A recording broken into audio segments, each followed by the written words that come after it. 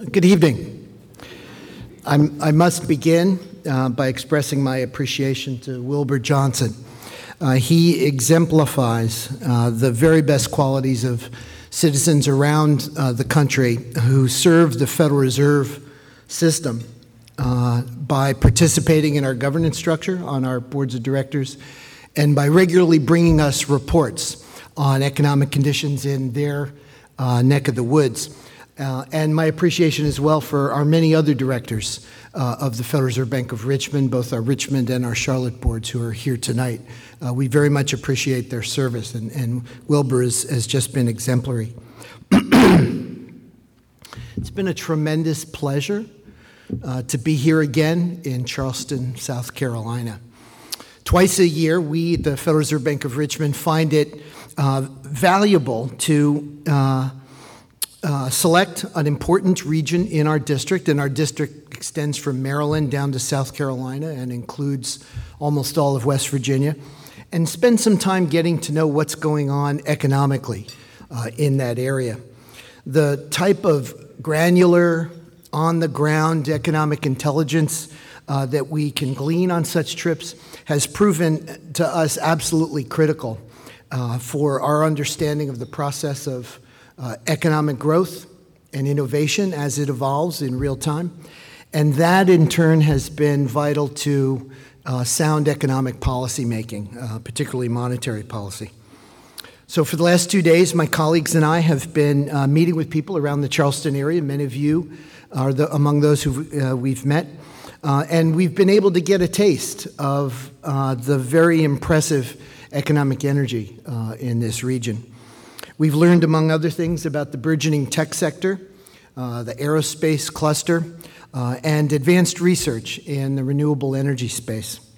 It's been an enlightening and very beneficial visit. Of course, the lovely historical architecture and the excellent low-country cuisine haven't hurt our visit either. So I'm very delighted about that. So the key to this dynamism is human capital. And this is a phrase that economists use to refer to the knowledge and skills that make people more economically productive. Investment in human capital ensures that we have a skilled workforce capable of developing and implementing new technologies, and workers that are able to reap the benefits of economic growth as it occurs. Now, I know that civic leaders here in Charleston, like civic leaders elsewhere in our district and around the country, are acutely aware that workforce quality is a critical factor when companies are choosing where to locate a new facility, manufacturing or otherwise. A skilled workforce is thus essential to a region's economic vitality, and I'd assert it's essential to our nation's economic vitality as well. The fact that we've learned so much from around our district and heard so often about workforce skills and their importance to local economic development has motivated us at the Richmond Fed to review what the economics literature has to say about how to go about enhancing those skills. And this evening, what I'd like to do is to talk about the results of that review, specifically about several key elements that ought to be part of any comprehensive, research-based approach to improving human capital investment.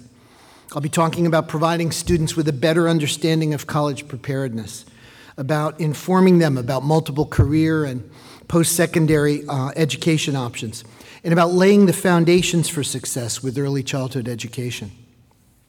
Before I discuss these details in these ideas in more detail, I have to say two things. One is that the views expressed are my own and not necessarily those of anyone else in the Federal Reserve System. The usual disclaimer we refer to this. And then the other thing is that if you're coming here expecting an economic outlook talk, I apologize for the bait and switch. But your consolation is that if you can think of a crafty question, then you can spring it on me during the Q&A later this evening. So to begin, think back 25 years ago. Nearly 25% of South Carolina's workers were employed in manufacturing, many of them in textile mills that had moved south from New England during the 1950s to take advantage of cheaper labor. In the 1990s, those mills moved overseas in search of even cheaper labor, and manufacturing in this state declined precipitously. Today, fewer than 12% of South Carolinians work in manufacturing. Recently, however, this state has experienced a resurgence of more advanced manufacturing, and the value of manufactured goods produced in the state has increased even as manufacturing employment has declined. The factories producing airplane components and ballistic-resistant cars don't look much like the factories of old. In fact, you might have heard the old adage that the factory of the future is going to have two employees, a man and a dog. The man will be there to feed the dog, and the dog will be there to keep the man from touching the equipment. Now, that might be a bit of exaggeration in this day and age, but it's very true that today's factories employ far fewer people than they used to, and those people have to have very specialized training to operate complex computer-controlled machinery. Now, when new technologies increase the demand for more skilled workers who can operate those technologies, economists refer to it as skill-biased technical change. That the technology, and there's no guarantee that technological evolution has this property, that the evolution of technology is biased towards increasing the demand for skilled workers. It hasn't always been true, but it seems to be very true in the last 40 or 50 years. Because it takes time for people to learn new skills, this increase in the demand for skilled workers initially leads to higher wages for skilled workers relative to the wages of unskilled workers. But those higher wages will induce more people to obtain the necessary training and education.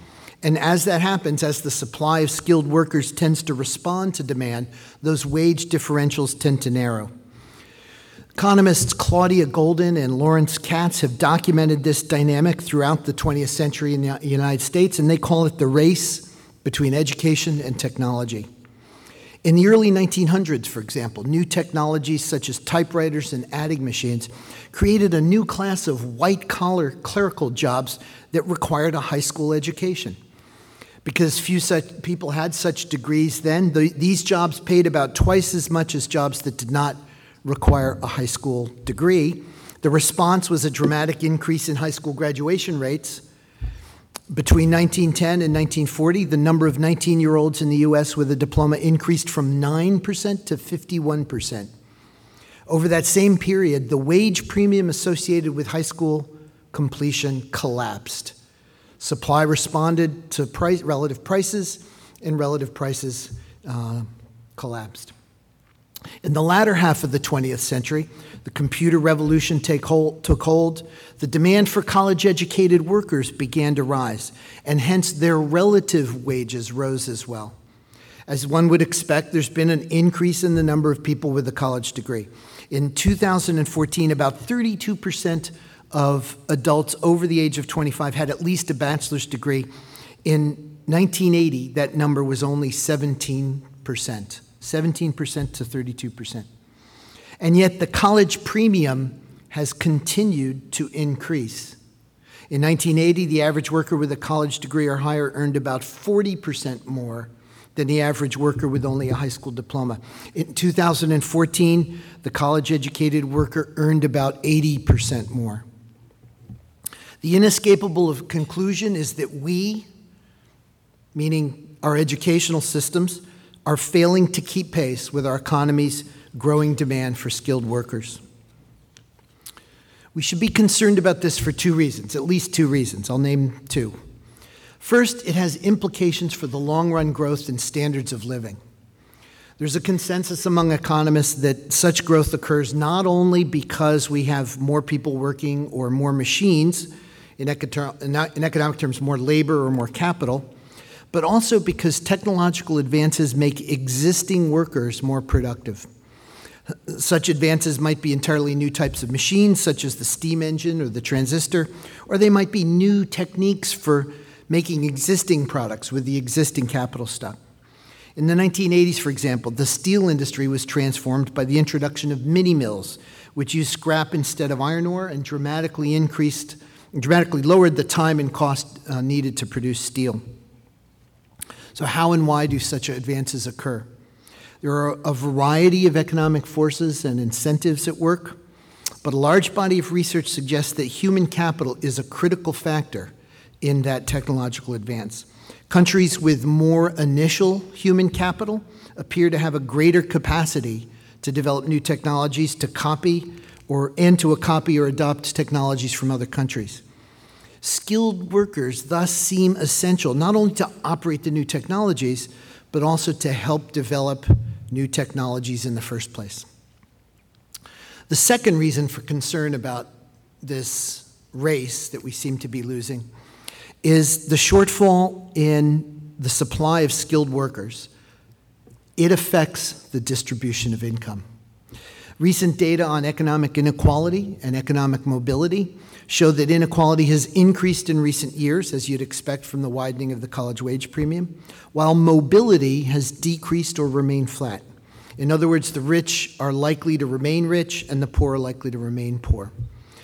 Now, a lot of factors contribute to inequality and to the persistence of inequality across generations and within generations, but a growing disparity in skill acquisition, often in the form of college education, appears to play a very significant role. Research is clear on that. Now, rising inequality is not the only clue that we're not adequately preparing the next generation of workers. Nationwide, about 20% of high school students fail to graduate within 4 years, and there are significant disparities in graduation rates between white students and Black or Hispanic students, and between students from high-income and low-income families. In some large urban school districts, as many as 40% of students do not graduate within 4 years. A growing share of those who do complete high school do go on to college. But far too many of these students fail to complete college. That's the point. Nationally, the college dropout rate is about 40%. The benefits from attending college for just a few semesters without graduating are relatively small. The unemployment rate for workers with some college education but no degree is comparable to the rate for workers with just a high school degree. And while students who have attended some college do earn on average a little more than high school graduates, about 15% more, this pales in comparison to the average earnings of those who've completed a bachelor's degree. As I said, that's about 80% higher. There's also substantial anecdotal evidence that we've uncovered that employers are having difficulty finding workers with the right skills. This is a common refrain on our visits to communities throughout the region, and it's also supported by employer surveys. For example, in one recent study, 75% of manufacturers reported a moderate to severe shortage of skilled workers, such as welders who have to have strong math skills in order to be able to read blueprints. The key question is, what can we do to increase the supply of skilled workers? A critical question for our country, I think. The large increase in the college premium has led many policymakers and educators to advocate college for all. But as the high school dropout rate indicates, there's a big difference between enrolling in college and graduating. During focus group meetings held recently in Virginia by the Richmond Fed, representatives from four-year colleges and community colleges shared that many students are surprised to discover that they lack the basic math skills necessary for college-level work. They find it frustrating. The educators find it frustrating as well. If students overestimate their readiness for college, they may be more likely to enroll in college but then drop out after they get there. This can be a costly lesson to learn. The average debt burden among college dropouts who took out loans is more than $14,000. The high school dropout rate suggests that many students could benefit from more information about what is required for college success.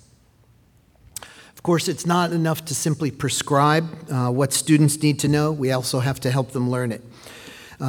This points to the value of improving the effectiveness of K through 12 education, part of our education system. Now, that's a subject that involves a host of thorny issues, and it's really beyond the scope of the time I have here to address. But I'll say that I applaud the efforts that are going on here in South Carolina and across the country to try and increase student achievement and to close the gaps of students of different backgrounds. I was lucky enough to hear yesterday about some of those efforts from the principal of Wando High School. And I commend efforts like that around our country. So I've also come to believe that we should supplement information about college preparedness with information about other career and post-secondary education options. Community colleges, for example, are a venue where students can learn more about the interests and aptitudes of themselves and to hone the skills they have that are required for success at a four-year school. Moreover, there are a range of other post-high school educational institutions that can help students acquire the skills they need to succeed without a college degree. One factor in the high school dropout rate may be the increasing focus of many high schools on college preparedness. Some students may not wish to attend college, though, and may see large barriers to doing so.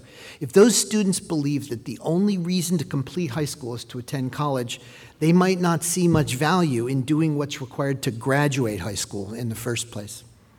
Learning about alternative career and educational opportunities that might also require a high school degree could increase the perceived value of high school completion, and it could improve their labor market outcomes relative to dropping out of high school.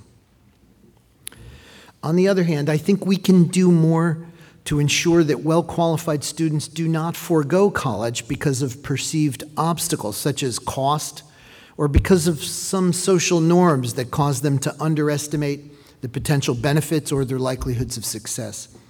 Researchers that have found that by providing such students with targeted information and assistance, a fairly low-cost intervention, this can increase their matriculation rates and can play an important role in changing the beliefs of students who might erroneously think that they're not college material.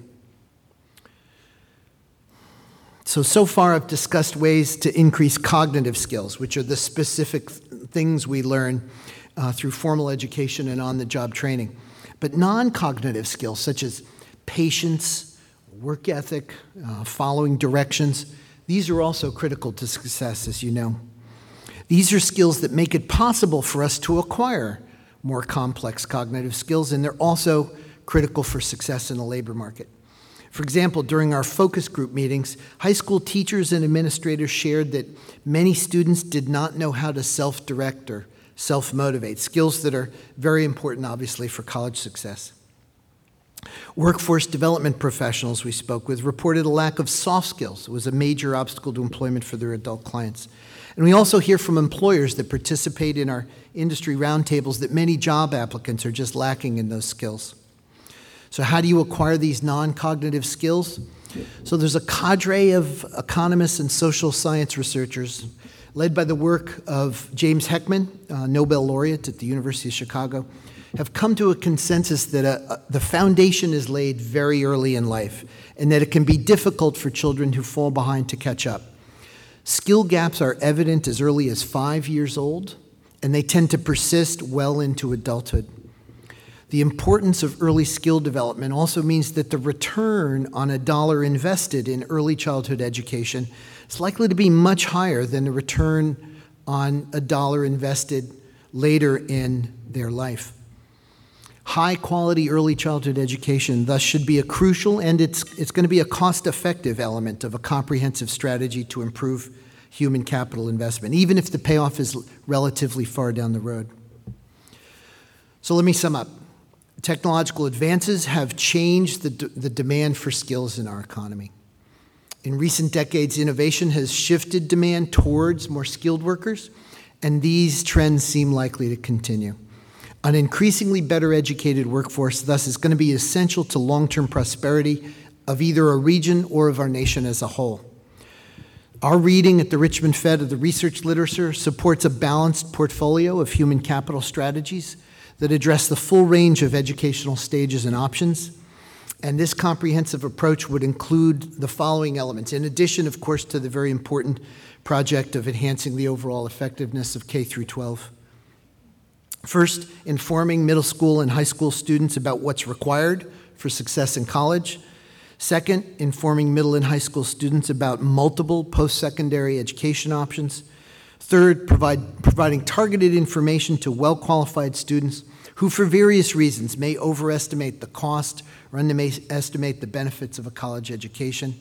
and investing in high-quality early childhood education.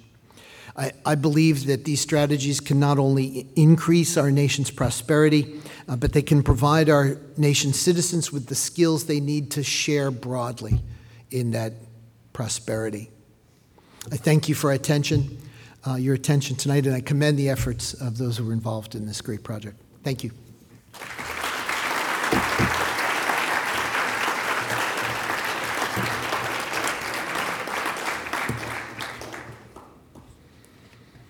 So I'm ready for some trick questions.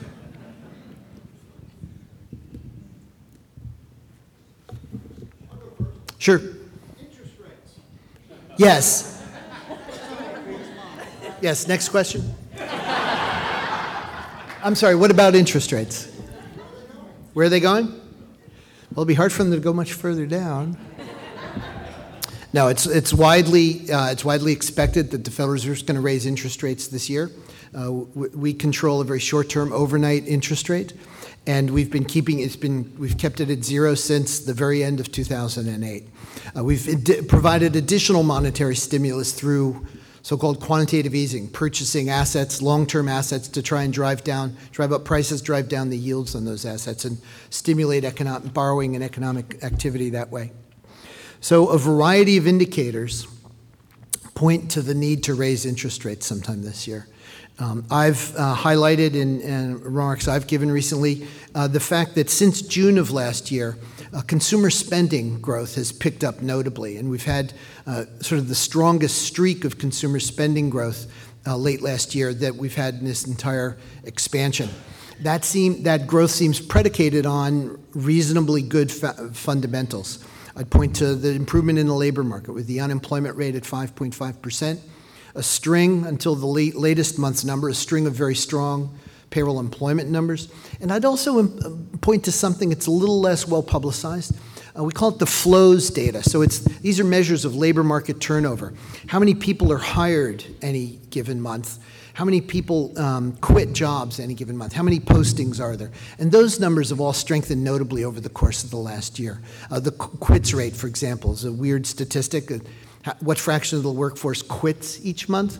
That's gone up, and that's a positive sign because it indicates that, when you quit and take a new job, it's a risk, and quitting is a gamble, and you're more likely to want to be willing to take that risk if you think that if the new job doesn't work out, you're going to be able to find a job on the job market. So that's an indicator that households really believe job market conditions have improved notably. So for those reasons, I think a strong case can be made that interest rates, short-term interest rates, ought to be higher right now.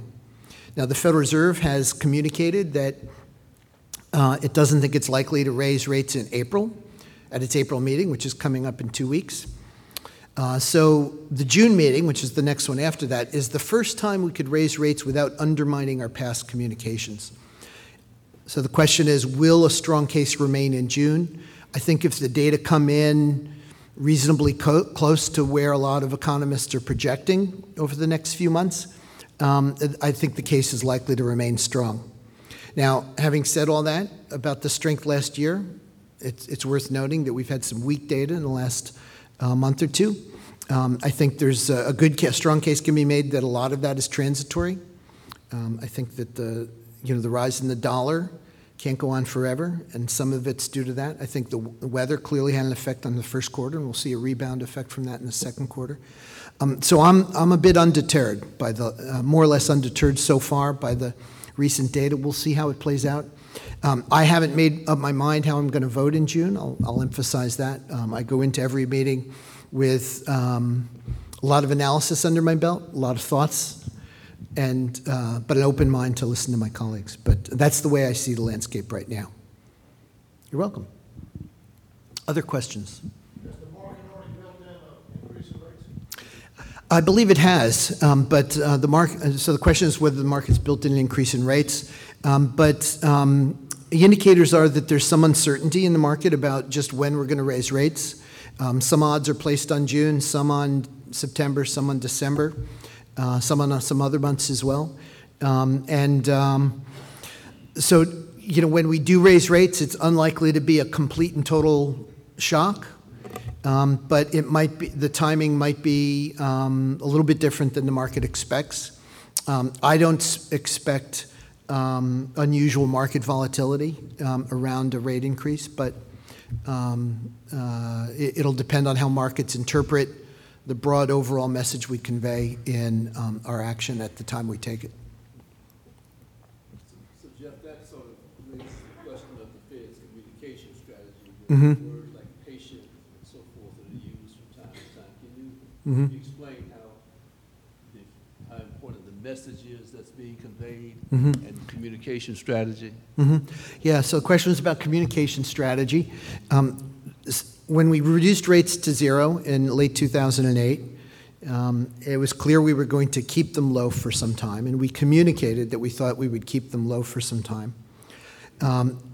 From essentially then, late 2008, until the last meeting, March, one of our policy tools, in a way, was this so-called forward guidance.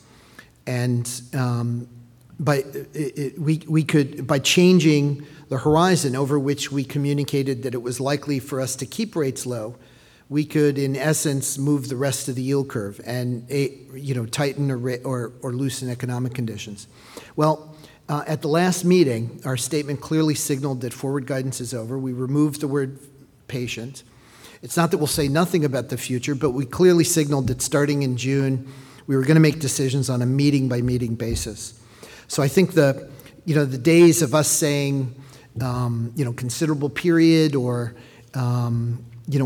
signaling, a time period or a trigger like a certain unemployment rate or inflation rate, I think those days are behind us, and we're likely to just signal that we're going to call things depending on how the economic data come in. And I think that's a good thing for us now.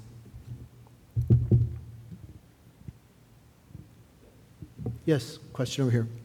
So, Mike. Yeah. Mm-hmm. Moving away from interest rates, although that seems to be what everybody wants to talk about. You spent a couple of days in the region. I'd be curious to hear your assessment of what you see as our strengths and opportunities here, given what you've observed. Yes, so it's been a fantastic 2 days. We've learned a ton. We've talked about workforce yesterday at lunch. We talked about infrastructure. We talked today about the aerospace cluster, and we toured Boeing. Yesterday, we toured the Clemson Innovation Center and saw this really big gizmo that tests windmills. We've talked to a lot of people about what's going on. And, our homework, the data shows that you guys are growing significantly more rapidly than the rest of our district. In fact, this is one of the hottest regions in our district, which is news. You might find it surprising, but 10 years ago, Virginia and Maryland and the D.C. area were hotter. And those areas did much better during the recession than the Carolinas did. Carolinas were hit harder than the northern part of our district.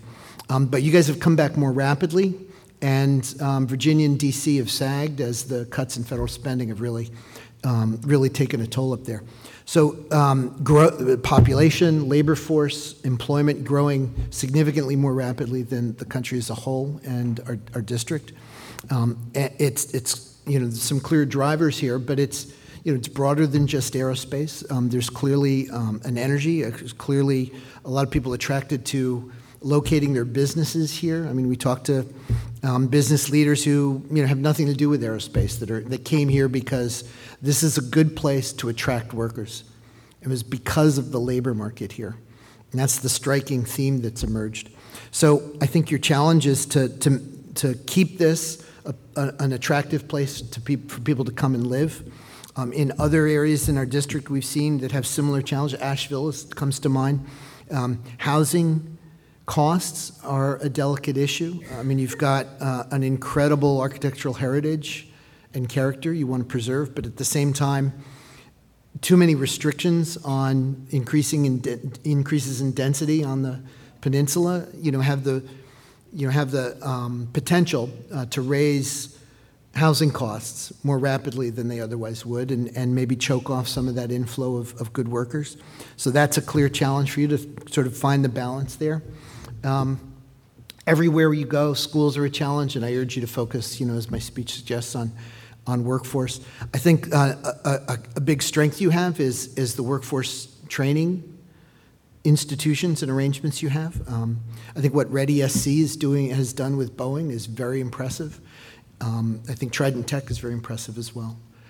So you guys are leaders. I see you guys as leaders within our district on that, and that's the strength to build on as well. So hope that's helpful. Laura? Thank you. We are red hot in many areas, as you've touched upon, and one of the crises that we face is infrastructure. We've got to fix our roads and bridges if we are to attract continued economic development. So I'm curious to know, since it is one of our states and regional most pressing issues, what have you seen from other states that have addressed this successfully? And what is the economic impact of not addressing this? Because that is a real concern that we have. That's a good question. So I think, as a nation, we're sort of in terms of the impact, if you fail to address that and congestion grows, we've got the experience of Northern Virginia to look at. I mean, it's definitely a detriment to Northern Virginia's economy. It definitely slows them down. It definitely discourages activity there, although, Northern Virginia is a very vibrant economy. So it has the potential to slow you down. If you're perceived as a place that has great amenities but has incredibly bad traffic, if that word gets around, it's not going to be good for you. Roads and bridges are public goods. This is what economists call goods that benefit a lot of people, and it's infeasible to charge people when you use them, pretty much. I mean, you can't charge for every road, by user. So it's a question of how do you fund it? And that's an essentially a political question, and it's essentially, a negotiation within the political governance structures you have. Other regions like Virginia have solved it by figuring, all right, Northern Virginia will benefit a lot from infrastructure investments in Northern Virginia. Let's find a way to make Northern Virginia pay for it, not Abingdon or Roanoke. And same thing for Hampton Roads. And I think that's the needle you got to thread politically. And I try and stay out of politics, so I'll probably be best for me to leave it at that. So. Well, this has been excellent. I've truly enjoyed our visit. We've learned a ton, and I'm very grateful to all of those of you who've spent time with us over the last 2 days and helped us learn about your fine city and excellent region. Take care and be well.